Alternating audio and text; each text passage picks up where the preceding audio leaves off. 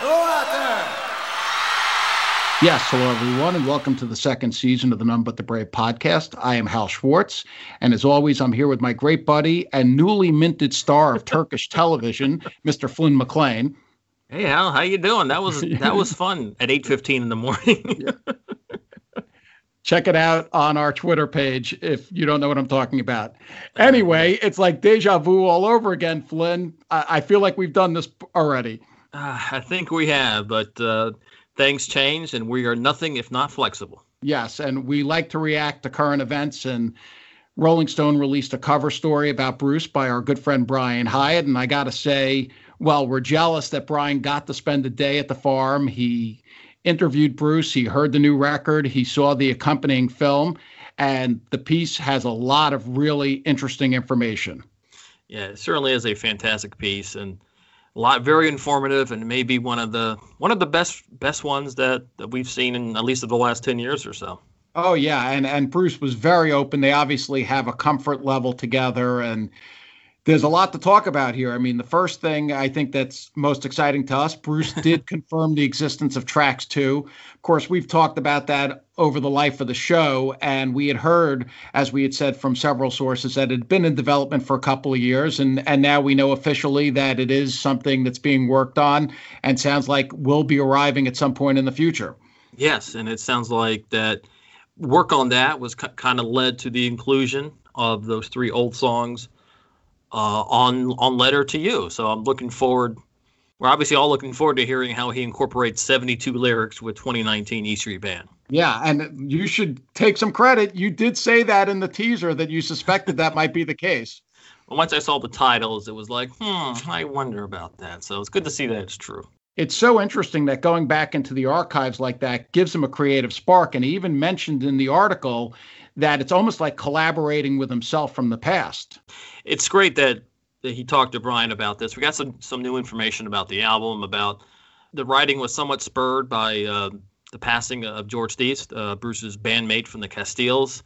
And so that kind of gives it, we were kind of speculating that this could be his Mortality album, and I think that's going to be accurate. Yeah, I think when you take the song titles on the record and the fact that what he said about George Theiss, it does seem to be an album that is going to be a tight narrative, and the narrative seems to be reflecting back on his career and his life. And, you know, we've talked about this before. He is getting, of course, to the end of his career. He's going to be 71 years old, and it seems to be on his mind, though he did also point out very much so that he feels he has a long road still ahead of him. Yes, and one of the cool quotes was, when I make music, I want to get it out. And he certainly hasn't done that for good chunks of his career, but let's hope he stays to his word in the last part of it. Well, I think that's what happens. I think, you know, he used to struggle so much to get the music out, and he put so much into it. And not that they didn't put a lot into this, but it was a different process. They describe in the article, each song was basically recorded in 2 or 3 hours. They went into the studio for 4 days. Steve even says they had booked 5 days, and they got so far along that the 5th day, they basically just listened to the album back. They didn't do any recording. And well, that's was the process when they were recording in, I guess, the 77 to 84 era. But of course, even back then, it wasn't just, okay, here are the 12 songs I want to bang out this week. It was more like, all right, here are 10 songs that I want to work on. I want to work on this week. And then they do that, every 2 weeks until there's, 80 to 100 songs for him to choose from. So this time it sounded like it was a lot more focused from the get-go. Yeah, and I don't even know if you can compare those two periods because, as you just said, I mean, yes, they may have been recording a song every 2 or 3 hours back in 82, 83. But as we know, he tortured himself. He came up with 80 songs, and there were 50 different album configurations he thought of. I mean, here he just had a group of songs. They recorded them. They said, that's a record. And now we're going to hear it on October 23rd.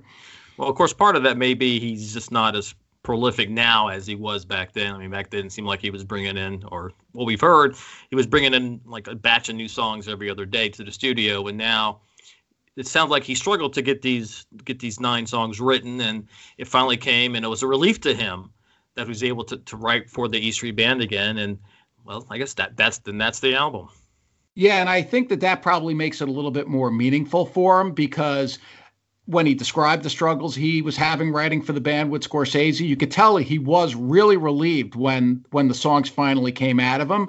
And that really must fire him up to think that they went into the studio, they got these songs down so quickly, and now he feels good about it, that the album can come out. And look, the results remain to be seen because we haven't heard it yet, although Brian was very high on the record.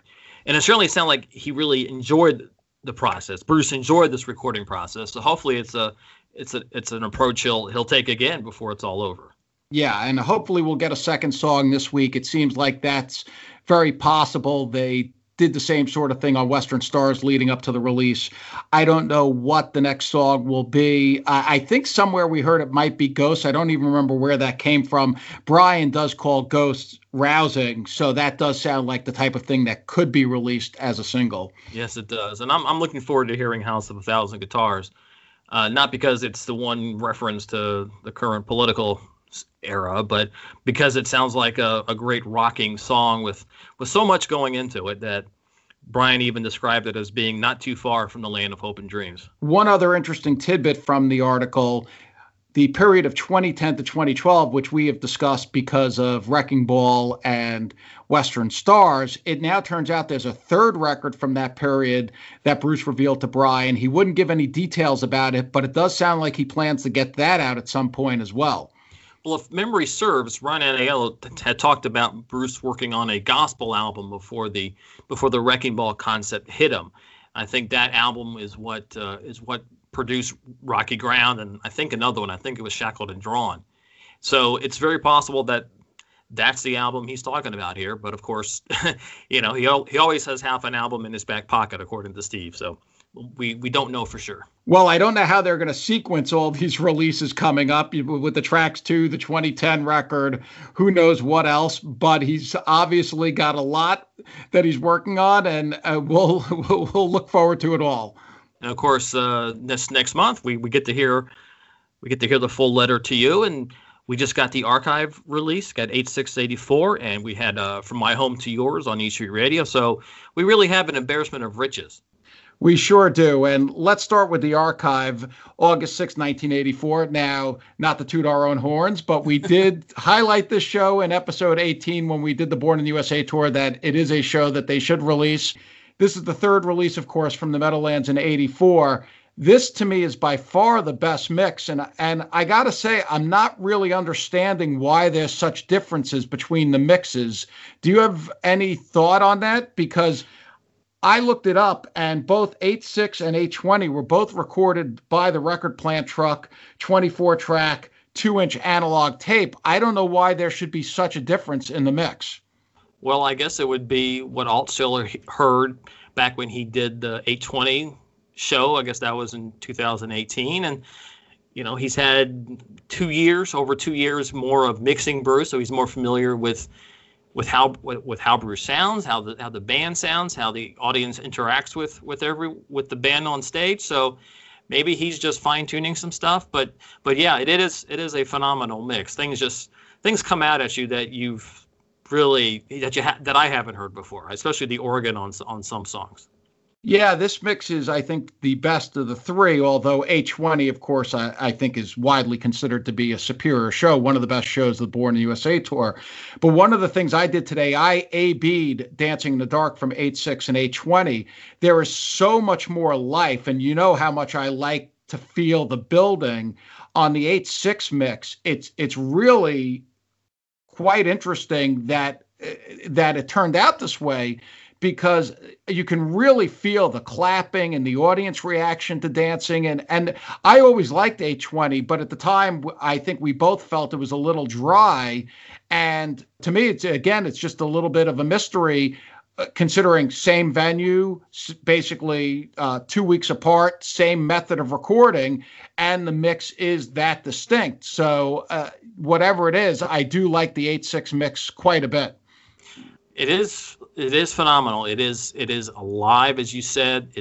You really do feel the energy in the room a lot more than even on the 8.20 one. I guess especially on the 8.20, I never felt that it was lacking as much audience as others felt, including you. So it didn't really bother me at the time, but this one, I can definitely feel the difference when listening. Now, when we talked in episode 18 about this show, we specifically mentioned Street Fighting Man, and it's pretty titanic. Well, that was the sample that the teaser that Nugs put up on YouTube to kind of announce the show, and yeah, it grabs you there, and it's one of those songs that it was of the times when it was written, I guess in the late 60s, and again when he did it in 84, and then it's even true now in 2020, unfortunately. It's really fiery, and he seems very fired up. I don't know. I listened to it several times, both because it's great and because in the middle, he seems to yell out. I don't know if he's yelling at someone or what's going on. Did you hear it that he seems to go like, oh, fuck, like really loudly in the middle? Well, it was pointed out to me by our friend Tom Cunningham, actually, who does the Sunday morning radio show on Down on the Shore dedicated to Bruce, and he was like, Flynn, do you hear this oh fuck in there? And I'm like, well, I had noticed it before, so I listened to it again. It was with that specifically in mind, and yep, there it is. Thanks, Bruce. Thanks for making it unairable on airwave radio. I don't think he was getting too much radio play anyway with the archives, but that's neither here nor there. I think Tom was kind of disappointed by it, but oh really? Oh, because he can't play it. Right. Oh yeah, right. I got it. Yeah. I don't know. They can bleep that out, and he could probably play it if he wanted to. Yeah, you would think so. I mean, I guess they had somebody put together an FCC friendly version of "Hey Blue Eyes," so certainly they could come up with an FCC approved version of this one song. I think so. And the rest of the show is really, really solid. The open all night is a real treat. I always love that story. And there's a nice version of Fire in this show. So all in all, I mean, just a really stellar archive release. Now, he also, and we should get your take on this, in the essay for this show, Eric dropped in, which I think we already suspected, that the only shows they have from 1984 are the 4 shows that were recorded at the Meadowlands. Of course, 3 have now been released. And unfortunately, none of the fall. We talked a little about this as well in episode 18. It's too bad, but that was how things were done at the time. I mean, we know they've recorded at least probably 10 or 12 shows from the Born in the USA tour. There are quite a number of shows from the Stadium tour that haven't been released yet. It's a shame, but not really anything that can be done about it. What's your take? Well, I was going to say that while we were patting ourselves on the back about encouraging them to release this particular show, 8/6, at the time we were really under the impression that they only recorded 4 shows in 84, and those were these 4 from the Meadowlands, the first 2 and the last 2. So, and considering they released the first and the last, we were kind of on a 50-50 there. Could have been this one or could have been 8/19, but I'm so glad they went with this one just because of the set list changes from both shows. There are, I think, 9 songs different from each show. Oh, we knew they weren't going to release 8/19 before this show because, as you just pointed out, this show is much more distinct. 8/19 is actually very close to 8/20. Ah, okay. I hadn't totally realized that, but that does make sense. And of course, Street Fighting Man, it's the highlight of this release. So we were right on that one. Yes, we were. And as you say, it was a pretty easy call. And I expect that next time for the Born in the USA tour, they'll obviously go back to 1985. And my guess would be one of the Giant Stadium shows. That would be my guess too, considering, as you know, they released the one from Los Angeles in '85. So it would be a logical guess to go with Giant Stadium '85. Of course, based on the schedules, we're probably not gonna have another 84-85 show for about another year. Yeah, that seems to make sense. Yeah. And so that's our discussion of the 8/6 archive. More Bruce stuff going on, as Flynn said at the top of the show. We got From My Home to Yours, Volume 12, The End of Summer. Was that what he called it? I think that's what he called it. I think he called it Summer's End. Yeah, Summer's End. Yes, excuse me. Based on the John Prine song. Right. And that's what it was. He did it was almost a memorial to summer, of all the summers from his youth, and certainly this summer was a lot different, as he said, and it was a kind of depressing one. I'm sorry, but It was definitely melancholy about summer being over and summer love's ending, and it was just very different. Well, I just like that he played the Doors' "Summer's Almost Gone," and he said that was one of his favorite Doors songs. That's always been one of mine, and that song definitely has a bit of melancholy to it. So that was in keeping with the theme. Yes, and I didn't know that how big of a Bruce fan, or how big of a fan Bruce was of REM. I think this is the second song he's included in one of his radio shows. These shows are obviously so welcome, and it's so great to have him doing this on a regular basis, and I really enjoy listening to them.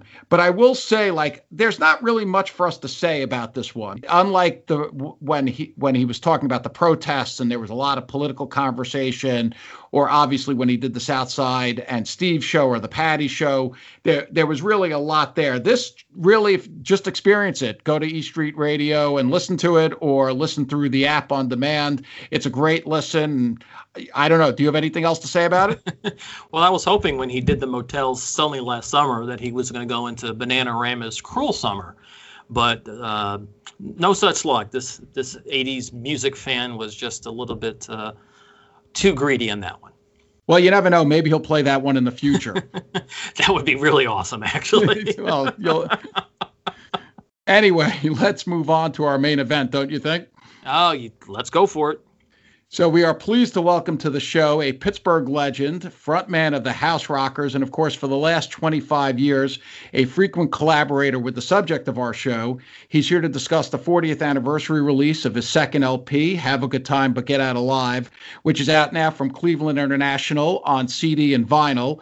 You can also find it streaming on platforms like Apple Music and Spotify. Joe Grushecky, I'm Hal, and I'm here with my co-host Flynn. Thanks for joining us. Hi, guys. How are you tonight? Oh, okay. We're good. Thank you so much for joining us. We really appreciate it. My pleasure. So Have a Good Time But Get Out Alive. Flynn and I have listened to it quite a bit lately, and I have to say it really is a great album. I know when it came out, Grail Marcus and the Village Voice called it the strongest album by an American band this year. He was talking about 1980. You had three big-name producers on the record, Mick Ronson, Ian Hunter, and, of course, Steve Van Zandt. But it doesn't really sound like the recording process was totally smooth. Can you give us some recollections about what it was like making this record? Well, this was the first record where we actually spent a prolonged period of time in the studios. Our first record, I mean, we were about as raw as you could get. Band, we had no one who ever recorded before or had any kind of experience in the music business. And we did the first record really piecemeal, one day at a time, until we got to the end of it. And I spent a couple days overdubbing and putting some lead guitar on it. But that was when the album all the tracks were done. So the whole studio process was new. It was a new thing for us, and we knew going into this record that we had a period of rehearsing in New York City at SRI Studios, and then we had a week or 10-day buyout at Media Sound on West 57th Street. So we knew that we were going to do this record in a whole different manner than we did the first one, and we were excited about it. And to my recollection, Steve Van Zandt and Mick Ronson sort of just came aboard during the rehearsals. I don't believe that their names were mentioned when we first got the word we were going to New York to do this record.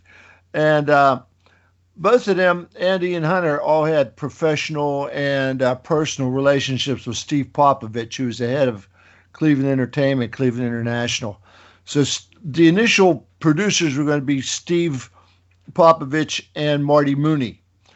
And I believe by the second day, and they were really great guys and really music business people, but as far as musicianship, and being able to translate their ideas, they had a bit of a difficult time doing that for us. So I think that Steve initially brought Mick Ronson on to help, flesh out the ideas he might have had for the record. And so one day he shows up with Mick Ronson, and then I think the very next day he showed up with Steve Van Zandt. Wow. Now it's been 40 years, so you have to forgive me a bit on some of the memory stuff. But I know both of them. We were thrilled to be working with both those guys. And then Ian started coming around a little bit later in the whole process when we got into the studio. I don't think that Ian was at any of the rehearsals. It was mainly Mick and Steven. So it was Steve Popovich who brought in, and Matty and Marty Mooney who brought in Steve, or they okay. were. Well, Steve Popovich, he was the driving force behind signing Southside Johnny. That's right. Okay. And the Asbury Jukes to Epic, and Steve and both the Steves were very close friends. They not only were very close professionally, but also personally. Now, Steve was not involved in the entire process. I'm talking about Steve Van Zandt. It does seem like, reading some of the materials that Randy sent us and some of the interviews you've done, that Steve did make a lasting impact, though, on your songwriting process. Can you tell us a little about that? Well, Steve was a really great arranger. And when we started picking the songs apart, I remember one song in particular was Angela. And he said to me, you have some really good lyrics on these songs, and Angela is not so good. He says, is there a reason for that? And my reply was something to the effect that, well, it's just a throwaway rock song. And he went, no, nothing's a throwaway. Everything counts. You got to work as hard on every lyric as possible to make it count. And so we met one day early before we went to the studio. Met for like a late breakfast, early lunch in a restaurant in New York, and we worked on these lyrics, refining the lyrics, especially the ones that for the songs that weren't quite as good as some of the things I had already done. And we were staying at the Barbizon Hotel, Central Park West, and we walked back to the hotel and got into the hotel and was talking for a while. Then went up to the room to keep on working on the lyrics, and I had lost all of them. Oh, no. Every single one was gone.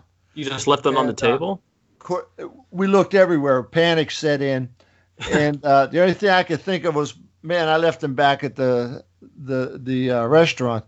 So I went running out the front door of the hotel. I was walking up the street. I got about a couple hundred yards from the hotel. And back in the day, back in the 80s, they used to have these garbage cans that were like net wire mesh attached to the parking meters. Oh, yeah. I'm old enough to remember those. I don't know if you remember those. But anyways, about 100 yards from the hotel, I look and I don't even know what made me look over to this one parking meter, and there were all the lyrics. I dropped them on the street, and somebody picked them up and threw them in the garbage. Ouch. And miraculously, I found them. So I can remember Steve saying, well, this record got to be a special record because that was a miracle in itself to happen in New York City. That is a crazy story. Yeah, very, very lucky. Yeah, miracle is the right term. He definitely influenced, was very instrumental in pushing me to be a better writer, and forever thankful for that to him. I'm going to ask about a couple of different songs that are on the album. Rockola really hit me hard. It's what I found interesting was that it's such a ballad on the album, but then on the bonus tracks on the 40th anniversary release, it's a rocker, and it sounds very natural as a rocker. Which one came first, and how did you figure out which one to release? Well, the demos were always the stuff that we did in Pittsburgh. That's primarily what we had prepared to take with us to New York. And it just wasn't working. When you get in the studio, sometimes it just not living up to the expectations you had for the song. And Mick Ronson, Uh, who was a classically trained pianist, by the way. Oh, just walked over to the piano and just played the song. He took it from a fast song to a slow song. That was part of our education to show it, not to be stuck on any one set arrangement when we went in. Along with Steve changed some arrangements for stuff, and so did Mick, and so did Ian. And we try to keep an open mind about it, because we were really, really excited about having Rockola as a, we were playing it in the clubs and people loved it, but it took on a whole new meaning when it was slowed down like that. The lyrics became much more prominent. Okay, yeah, I definitely got that feeling. I mean, it's a very different feel, and I can see where it would have been popular in the Pittsburgh clubs when you were playing it before the release of the album. Yeah, but it was, I thought, almost a perfect ending to the record. Yeah, really good. From the first time we played it, that take, is probably take one of that particular arrangement. There was another arrangement on it that was a little bit longer, but the short, sweet, get to the point approach to it seemed to work best for that particular song. And it does work very well as an album closer, as you said. Well, it was one of those nights we were driving home. We were always, flying by the seat of our pants, and we played a gig in Cleveland, and nobody liked it, and we were driving back home through the country back to Pittsburgh. Driving back home through the sticks. Nobody liked the show, but. In those days we were playing constantly, so we knew we were kind of had gotten our ass kicked. We were feeling kind of bad about it, but we were bound and determined to come back the next night, because there was a show, the very next night for us. We played all the time, constantly. So you're driving between Cleveland and Pittsburgh almost every other day? No, not every other day, but. When we were making the first record, I mean, sometimes we'd play Wednesday, or we played Thursday. We had a study Thursday night. We'd drive up.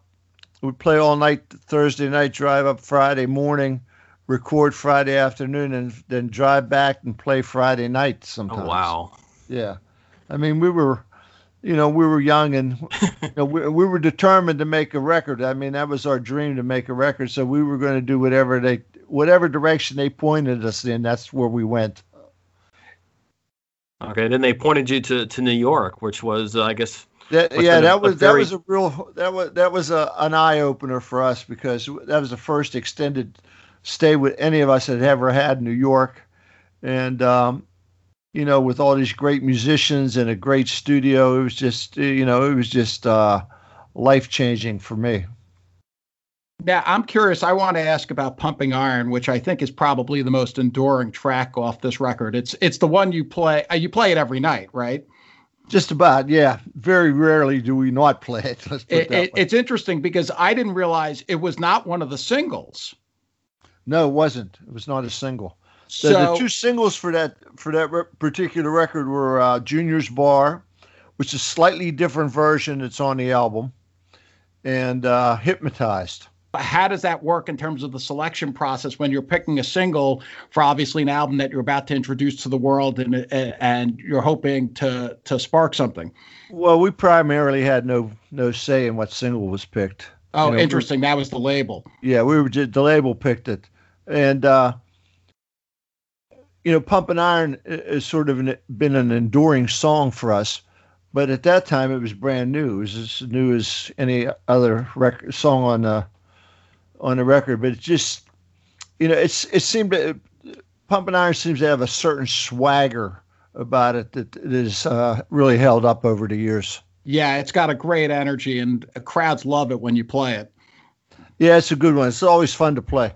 It's my mother's favorite song, by the way. So. Oh, that's. Now, I want to ask. Soft spot in my heart. All right, I want to ask about a bar combination, Old Man's Bar and Junior's Bar. The Old Man's Bar really, I mean, it stuck out for the first time I heard it, because it's not you on lead vocals. No, it's Gil Snyder. It's Gil. And to me, that song has a whole different vibe to it than the rest of the album.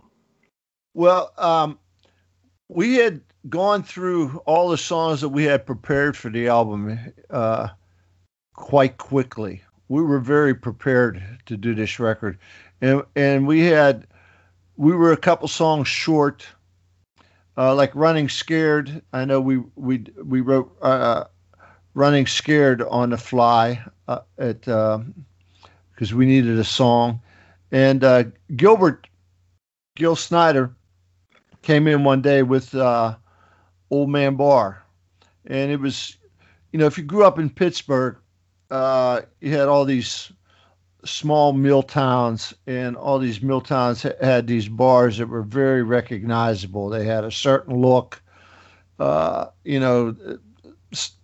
all smelled the same, they all looked the same. They all had the same type of food. They all had a little bowling machine in the corner, and it was just part of the culture here in Pittsburgh, where the older guys would meet, especially in that period. World War II wasn't that long ago, and so the old guys that were retired, were mostly World War II veterans, and so guys our age would go to these old men bars, when everybody would call them old man bars, to drink cheaply before you went out and hit the town for the night. So you could go there and, you can get blitzed for $5. I think beer was like 50 cents, 50 cent a beer. And Gil came in with that arrangement, and it felt like a folk song. And Mick Ronson took it in that direction. And then one of the last things Steve Van Zandt did on the record, he came in and he heard it and he said, well, let's rock it. And he took it obviously in a whole different direction. And to the point where, that I sang the second version of it and rewrote the lyrics so it fit a younger generation. And they were both so good, and Steve Popovich was the deciding factor. He put them both on, and it turned out to be a really, really brilliant move on his part, because that combination, that pairing of those two songs got us so much attention, because it really told a story. The whole record was built around our lives at the time in Pittsburgh, when we were, just coming up the ladder. Pittsburgh had a lot of was like the hangover from the Super Bowl years. We were the city of champions, and people had that confidence about it. But at the same time, you could feel it in the air that the steel mills were going. They were going down the tubes, and it really colored the whole city at that time, because we lost a ton of population right after the first. The second and third record came out. We lost a quarter of our population in Pittsburgh just due to no jobs. It was something that I know has left an impact on the city to this day, right? Yeah, well, it's completely changed the fabric of the city. I mean, it's Pittsburgh's like a progressive tech medical town now, and when I grew up, it was like, you had to fight your way out of one bar to go to the next one. It was very rough. Well, that's where you get the title track from. Have a good time, but get out alive. That's what right. They basically summed up what Pittsburgh bars in the 70s and early 80s. Well, our crowds were super enthusiastic, and to the point where they were almost dangerous in their enthusiasm. And, there were fights and, knocking stuff over and just crazy, out of control behavior almost every night. And I can remember we used to play 2 sets, and after the first set, I went to a bunch of guys that had been following us from the start, and I said to one of them, "Hey, man, have a good time, but get out alive. You're going to kill somebody, and jumping up and down and smashing beer bottles and just being crazy." I guess when I said that, it rung a chord with me and stuck with me. And I wrote the songs shortly thereafter. It feels very relevant in 2020, unfortunately, too. Yeah. The whole concept of have a good time and get out alive. Well, it's 40 years later. I was pleasantly surprised how fresh the album sounded. Which is a tribute to all the guys that produced it and the engineers. And we had a gentleman named John Niclerio remaster it, and he really did a great job. Well, it's a great record and a great listen. And if our listeners haven't heard it, again, it's on streaming, it's on Apple Music, it's on Spotify. They can also get it, I believe, from Amazon and from Cleveland International on CD and vinyl. And it really is worth taking a listen to if you haven't heard it. And, totally concur. This record, everybody should know this record. This is the great lost American classic. How's that sound? That sounds very good. Can we move on to American Babylon, which we're also celebrating an anniversary? It's the 25th anniversary. 25th, 25 years of AB. Are you planning on doing anything in terms of that anniversary? Yes, we are. Oh, we're getting a little news here. Yeah, that's all I'm going to say right now, but we're working on it. Okay. You tease. Hopefully we'll get more news on that soon. Well, I'm a bit of a pack rat, so I got all kind of stuff. On the Have a Good Time to Get Out Alive, we put the bonus disc out, and I had tons more material, live shows and everything that we just went with one bonus disc, but I got almost as much for American Babylon stashed. So, oh, well, we will look forward to that. Yeah, it's pretty good stuff. So let us ask, how did that come about? From what we know, in late 1993, Bruce was working in LA with members of his 92-93 band like Shane Fontaine and Zach Alford. They were working on a record that remains unreleased to this day.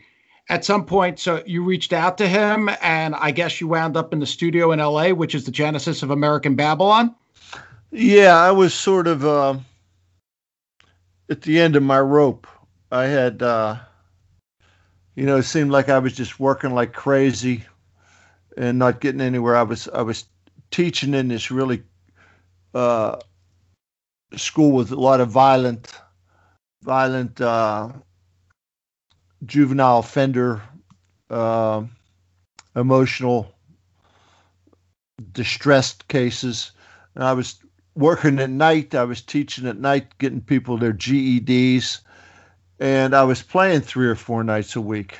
I had a steady Wednesday, and I was playing every Friday and Saturday. And it seemed like I was just spinning my wheels. I had made this record called End of the Century, and we just couldn't get arrested with that record. So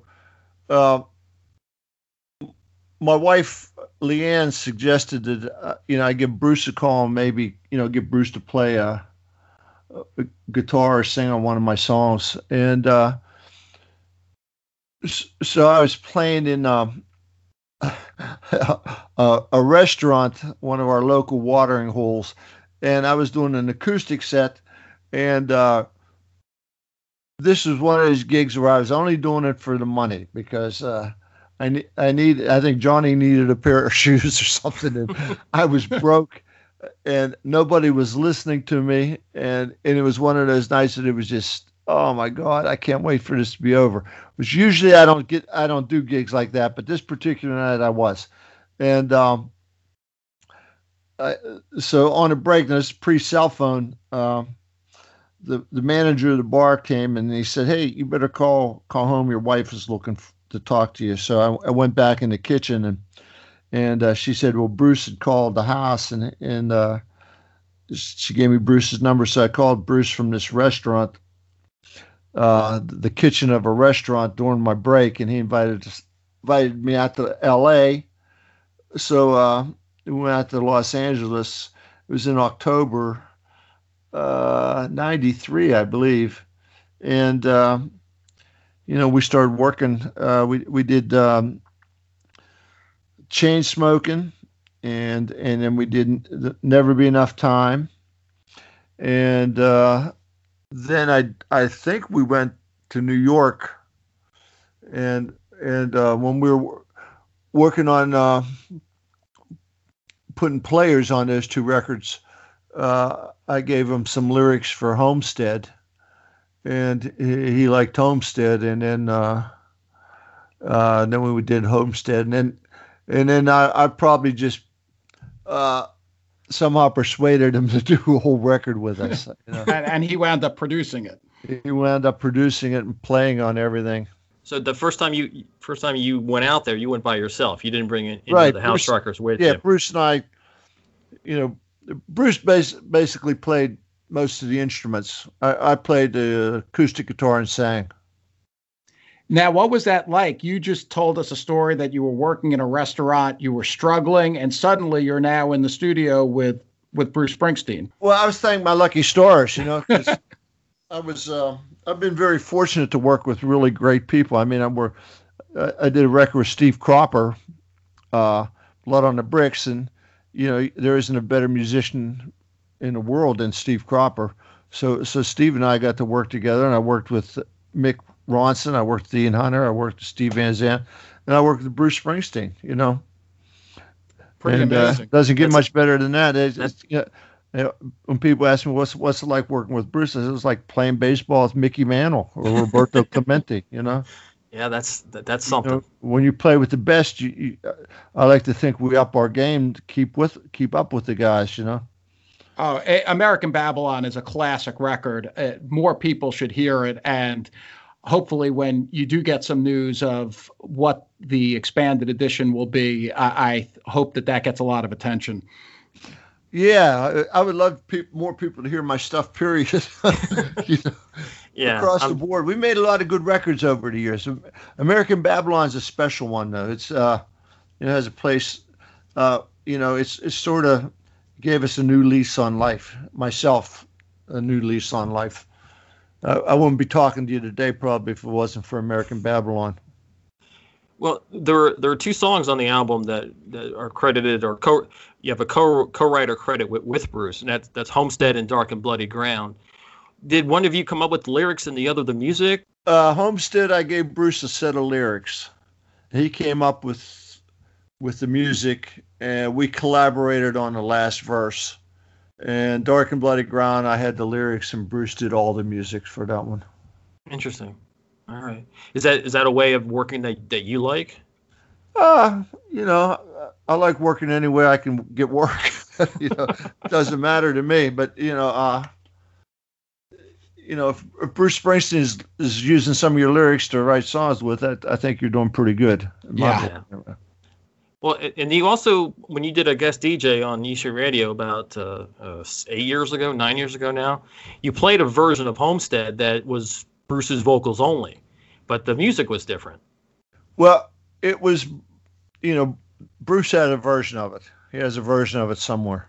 Okay. That's all I'm saying. Yes. No, we get it. I ain't saying no more. So don't. All right. We'll get to his version of Idiot's Delight a little later. But sticking with the American Babylon theme, so you're working on this record. It gets underway now. Bruce is producing it. At some point in 1994, how did Mars come about? Did you guys just decide that you were going to try out some of this material and you were going to find a spot to do it in Jersey? How did that develop? Bruce and I had been developing a pretty close friendship, and I called him up and asked if he wanted to come down and play with us, and we had taken the liberty of learning some of his songs. I can't remember, actually, tell you the truth, but I know it was a hell of a night. Yeah. Oh, my God. Dion showed up. I was like 1 foot from you guys. That was a legendary night. I mean, you guys were on fire, and it was pretty unique because you just mentioned that you had learned some of his songs. At that point, Bruce really didn't do those kinds of sets in clubs. He had played with you. Of course, he'd played with many acts on the shore, but he'd never really shown up to do like a set of his own music in addition to your songs. And of course, you guys did Atlantic City that night and Lucky Town and Darkness. That must have been a real thrill. Oh, yeah. And he wasn't playing with the E Street Band at the time, so he was between engagements, as they say. So, I somehow persuaded him to come down and play a bunch of his songs instead of just the normal bar gigs that guys our age do. That go back to the tried and true songs that the vocabulary that we all had. So it was a lot of fun playing those songs, and to this day we've been able to when we do play with Bruce, play a bunch of his songs. So it's always a lot of fun. I know a lot of E Street songs, so they're always great to play. Late in that show, you mentioned Dion. I couldn't believe that Dion was on stage with you and with Bruce, and everyone was there, and he was doing The Wanderer. It was really amazing. Yeah, what a thrill that was, huh? I mean, as a musician, to be on stage with Dion and he's doing The Wanderer, that's got to be right up there with your experiences. Yes, it is. It's one of my top. And Bruce is over there is trying to play that classic saxophone solo on guitar. Because so much of Clarence's stuff came from all those, instantly recognizable saxophone solos from that era. When Clarence would play a sax solo, you could sing it, and the same with The Wanderer. Now, and then a year later, you basically did it again, and this time Steve Van Zandt showed up and Max Weinberg. Yeah, that was a hot night, from what I understand. That was a classic. I think they had more people in the club than the whole town, the population of the town.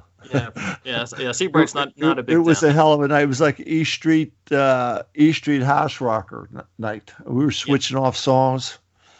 I think we even did Gloria that night. Now, that was in the lead up to the release of American Babylon. And then in October, when the record came out, you also booked a series of shows, which the October Assault shows. What did you think in terms of you got a huge amount of publicity for those shows? Of course, Bruce had basically become a house rocker for those couple of weeks. What do you remember about that? And what do you remember about those shows? Well, I just remember they were incredibly fun shows to do. We had a blast doing it, and the positive thing was it was so much fun. It was so great to have Bruce as a member of the band, but boy, I'll tell you what, he left, and like I said, in those days we played all the time, and he probably wasn't even gone 2 or 3 days, and we were playing another gig, and man, we missed him. It's just, it took us a while to get back to the lineup we had, because, he's obviously such a powerful player and presence that, it just took the band to a new dimension.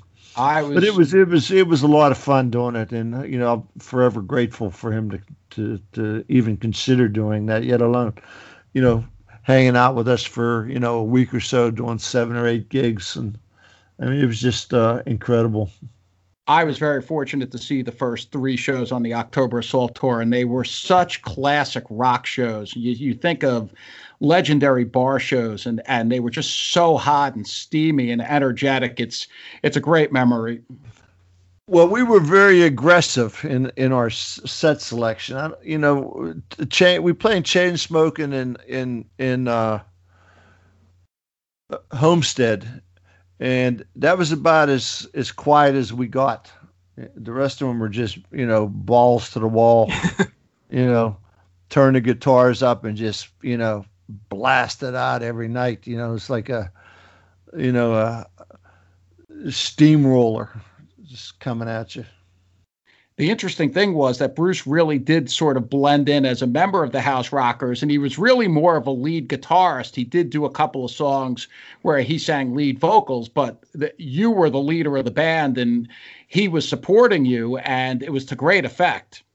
Oh, it was fun, and he's a great guitar player, and I think that's the most guitar he's probably played before or since, We have a couple live shows from Pittsburgh, just incredible. We got them properly recorded. Will those be in the expanded edition of American Babylon? We'll have to wait and see. We're working on it. Well, the first time I saw you guys with Bruce was actually Nick's Fat City in March of '98. And yeah, I remember my ears bleeding practically the next day. I mean, you guys Well, came out with the guitar. Yeah, I mean, with the guitars just blasting away, as you said. Joffo, our drummer, says, playing. He says playing next to Bruce is like playing to a Learjet taking off. Oh, that's funny. I can see that. And then your son made a guest appearance that night, Johnny on drums, if I remember Yeah, correctly. Johnny, he was just a little boy. I think he was 8 years old. Wow. So it was like almost a family night. Yeah, I mean that was a real homecoming night then. Yeah, it was fun. And again, I mean, it's almost incredible. I mean, Bruce drove out to join us that night. He drove out with his father-in-law, Joe, Oh, wow. and that's a long ride from New Jersey. Yeah, we had a blast. I've been very fortunate. He's been a really good friend. And then, of course, on back in New Jersey, you've basically been the headlining band at every Light of Day benefit show since began in 2000. Well, Bruce was really instrumental in putting Light of Day on the map because he played with us a bunch of times when it was just getting started, and anytime Bruce lends his name to something, it becomes exponentially bigger than it would have been if it was just Bob Benjamin and Joe Grushecky, Tony Palagrosi, Joe Durso, Willie Nile. Then you add Bruce Springsteen, and boom, it's way bigger. And he's been very, very kind, offering his time and his talent to that whole cause. And even this year, he made a special appearance. He made his way back. I think it was in Florida. He made his way back just make sure he was there for his 20th anniversary this year. And of course, that was one of the last live gigs we did with the pandemic. So Flynn and I were both there, and it was a great night. It was a very, very fun night, and I'm thankful I was there. Yeah, yes. It was fun. They're always a lot of fun. Bruce is he's an entertaining guy. He's fun to hang with. Now, in addition to the shows, it's my understanding you are very involved with the Light of Day organization, right?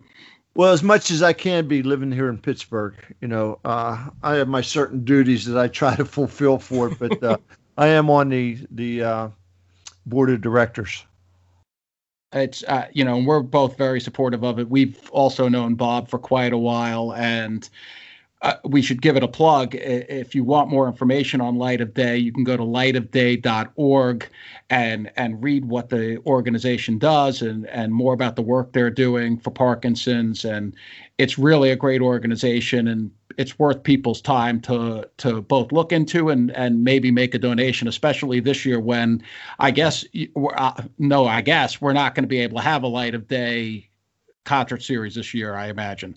Well, I imagine it'll be virtual, as most things are these days. But Parkinson's really an insidious disease, and Bob is really, really, is struggling right now, with the effects of it, and it's just sad to see. And he's such a courageous guy, and it's he's an inspiration to all of us. Yeah, he is. And he was on stage at the end this year, and it was very touching when Bruce was doing Thunder Road and Bob was out there. Yeah, it's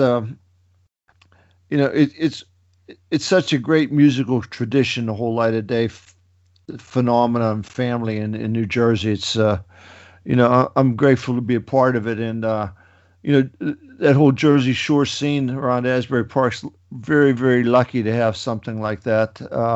They should be very proud of supporting Light of Day for all these years. 20 years is a long time to keep a group of musicians focused on something. It's like herding cats. But so it's a lot of good work for everybody involved in it. We're just really happy that we're able to support it, and just when you go, there's such a sense of community to what's going on when the shows take place, and also beyond the shows. It's a wonderful thing. Yeah, it's a great weekend. It's a lot of fun. It's very there's a really positive vibration, for lack of a better word, in the air for the whole event. Now they've been doing it this was the 20th anniversary, as you said. 20 years. Are there any shows from those 20 years that really stand out to you that you look back and say, "Wow, that was a hell of a night"? Well, they've all been pretty good, as from what I can remember. I mean, the last one was always special because it was 20 years. We were able to keep it going for 20 years, and there's been some great ones. I mean, when it went to the Paramount, I think everything picked up a notch. But I remember one of the ones we did at the Pony with Michael J. Fox was pretty cool. Michael J. Fox came, played Light of Day. Yeah, I believe that was 2003. That was actually one of the ones I missed. Yeah. I apologize.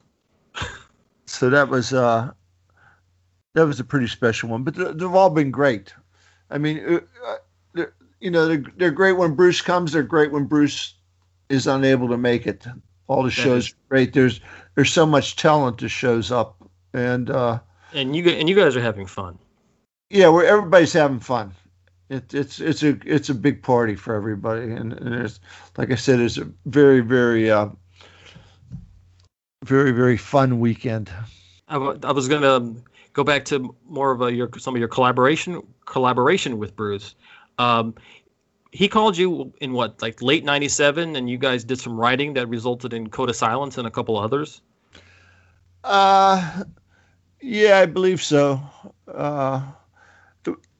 I think we wrote that the year that Mark McGwire was hitting all the home runs. 1998, yeah. Okay. It was 98, yeah. I think we wrote that in 98. Okay, and then some of that stuff had ended up on Coming Home, but Code of Silence and I guess Thin Line ended up coming out on your albums much later. Well, they were great songs, and Bruce wasn't using them, so he gave me permission to record them. Even though it was a co-write? He did it. He played both those songs for the E Street reunion, right? Right.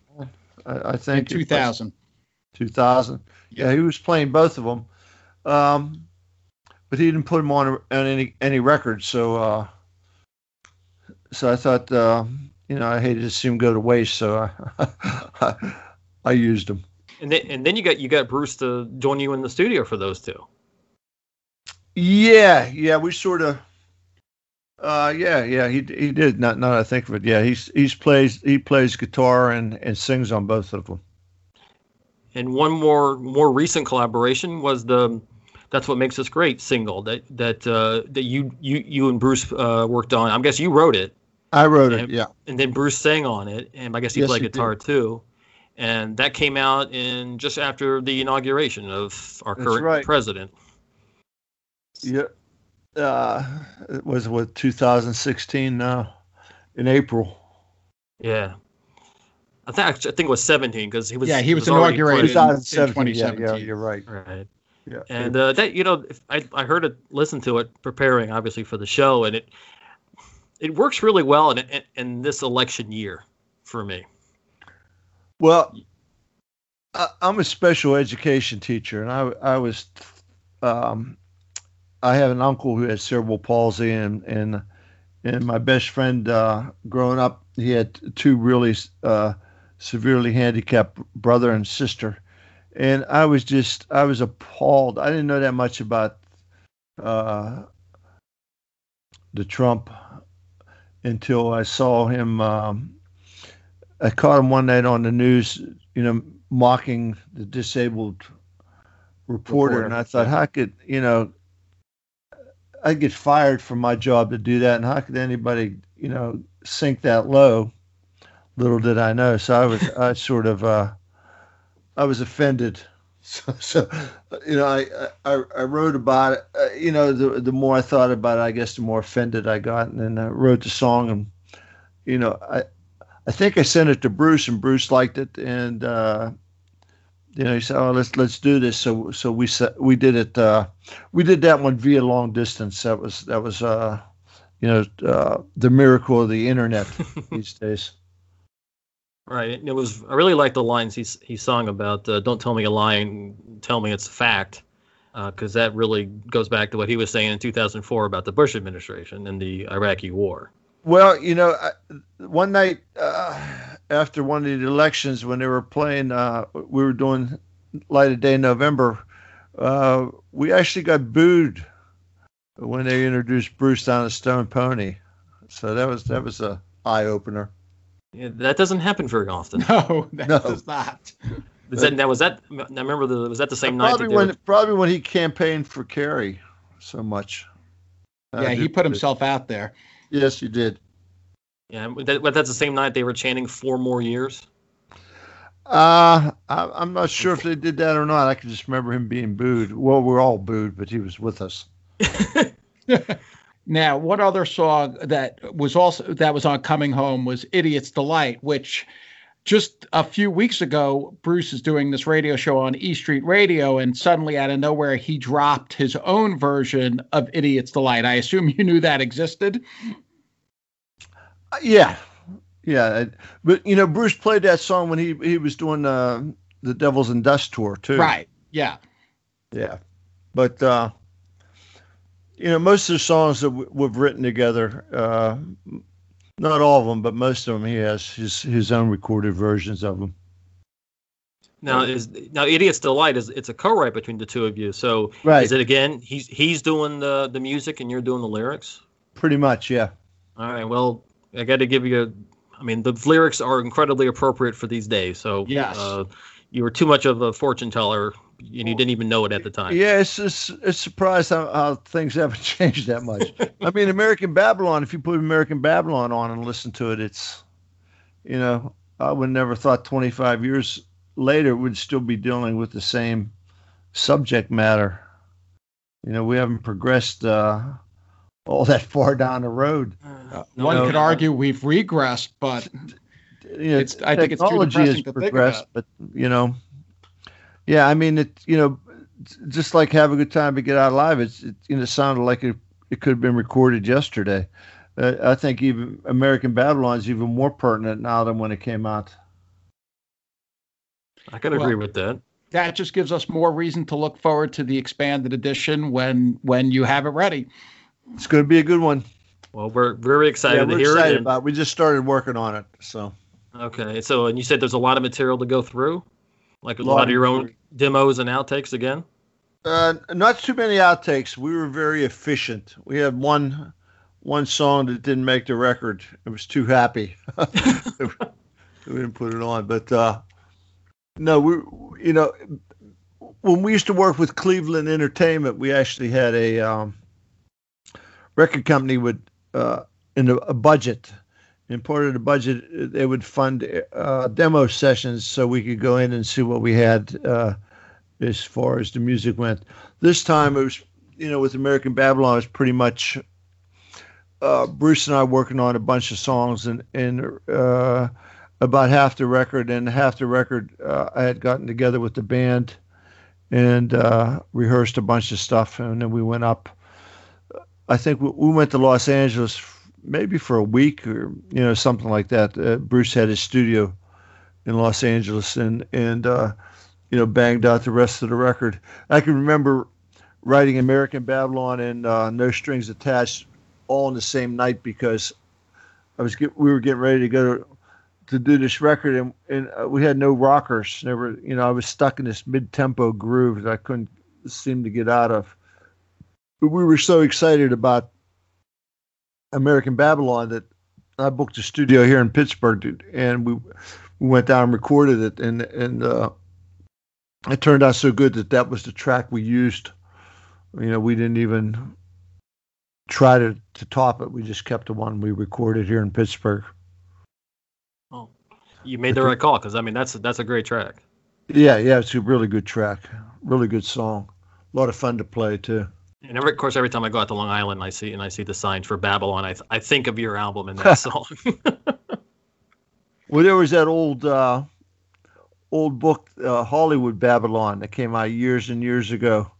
Uh, in my youth, I was a bit of a voracious reader. I didn't have a television, so I read a lot, read and listened to music. And I can remember having that book, and I probably put it in my notebook somewhere, American Babylon, just to play on that particular, all the crazy stuff that happened in Hollywood. And I just thought it was a good image for uh, a song. And then when Bruce heard it, he said, right off the bat, he said that's your title song. Cool.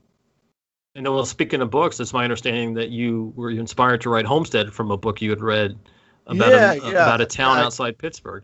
I had, well, Homestead was like the quintessential steel mill town here in Pittsburgh. That's where they had the big strike, fought the Pinkertons, and legendary. And back in the late 70s and early 80s, their steel workers union was quite militant. They were the last of the diehard militant, old school steel workers. And I was friends with a bunch of them, and we helped set up their first food bank for the unemployed here in Pittsburgh. Anyways, a bunch of Pittsburgh bands got together and we played a show, and we got seed money. So I became friends with them over the years, and people that were our fans knew we had that connection. And at a gig one day, a guy comes up to me, one of our guys that had been seeing us play for years, came up and handed me the book, and he said, "I thought you should read this," and just inspired me to write the song. And it also seems to me like Dark and Bloody Ground is about a similar kind of town. Obviously, it's a different tone, but it seems to be the same kind of town. Well, I'll tell you about Dark and Bloody Ground. We were recording Homestead in New York City, and the engineer said to me, "Are you from Kentucky?" And I said, "No." I said, "I'm from Pittsburgh." I said, "Why do you ask?" He said, "Well, it starts out, I was born in the coal fields of Kentucky, and I was becoming a character of one of the steel workers I knew." And so I used, details from his life in the song. And the engineer said, "Have you heard of the Kentucky Cycle?" The Kentucky Cycle was a play that ran in New York City. It was like a 6-hour play. And it was about the struggle for land in Kentucky. First a white man against a red man, brother and brother in Civil War, coal miners against the coal companies later. And it was this whole long play that ran on Broadway for not I don't think it had an extended run because it was so long. It was like a 6-hour play. And I told the guy I was aware of it, and I come back from recording Homestead, and I was still working at night teaching GED. And in this facility I was working was a library that we had helped put together. And I come in and I sat down at my desk, and right on the top of the stack of books that somebody was donating was the Kentucky Cycle. And so it seemed like it had to be those two songs. Both of them were inspired by reading these accounts. So one was a book just sort of like a historical account of Homestead, and the other one was a fictional account of the struggle for land in Kentucky.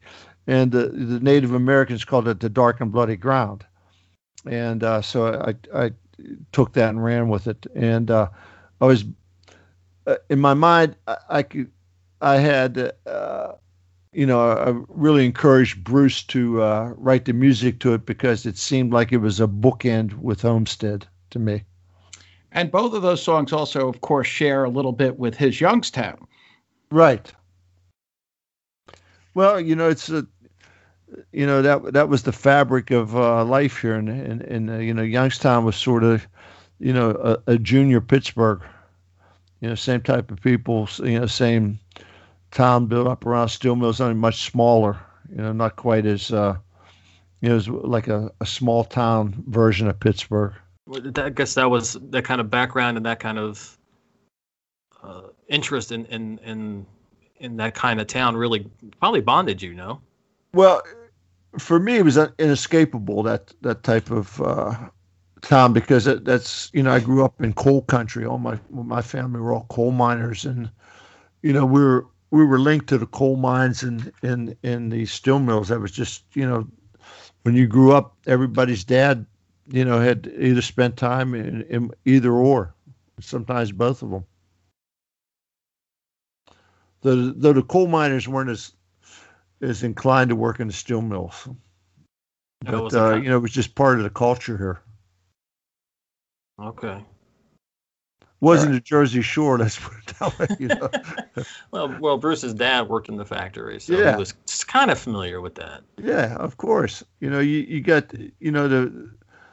the feelings of frustration and desperation. Sometimes they're everybody feels that stuff. Everybody has that. Everybody that come up in the era that we did, their family were working class, felt that. We talk about that all the time, about this universal aspect of these songs. It's an amazing thing that you can do, which is to write something that's personal to you, but also have people out there saying to themselves, wow, there's a little me in that song, and I've never even met that songwriter. Well, yeah, I mean that's the magic of music, right? It's the magic of music when you feel like it's talking directly to you. They're telling your story. It doesn't get much better than that. Well, no, it doesn't. You've done it incredibly well, and we've enjoyed talking about these records with you. It's been a real treat for us, and we thank you tremendously. Well, my pleasure. Yes, thank you. Thank you for taking the time. And that was our conversation with Joe Grushecky. We certainly appreciate him taking the time to talk to us, and that was a really fun discussion. Yeah, I had a great time talking to him, and I really hope our audience enjoys it. Anyway, I think that's pretty much it for this evening. Let's wrap up the show. None But the Brave is a presentation of Bull Market Entertainment. Please subscribe to the podcast on your platform of choice. That can be Apple Music, Spotify. We're on pretty much all the major ones. And you can find us on the internet at nonebutthebravepodcast.com. If you want to interact with us, we love hearing from people. Reach out to us on Twitter at NBTB Podcast. So let's thank Joe Grushecky one more time. And for Hal Schwartz, I'm Flynn McLean saying we'll see you further on up the road. Thank you so much. We'll be seeing you. Hey, this is Aaron from No Simple Road. I'm inviting you to come hang out with Apple, Mel, and I as we talk with the musicians, artists, chefs, authors, and beyond from the world that turns us on. We're reaching into the improvisational music scene, the psychedelic culture, the festival world, and getting to know what makes the people tick that create those scenes. Come join us on the long, strange trip over at No Simple Road.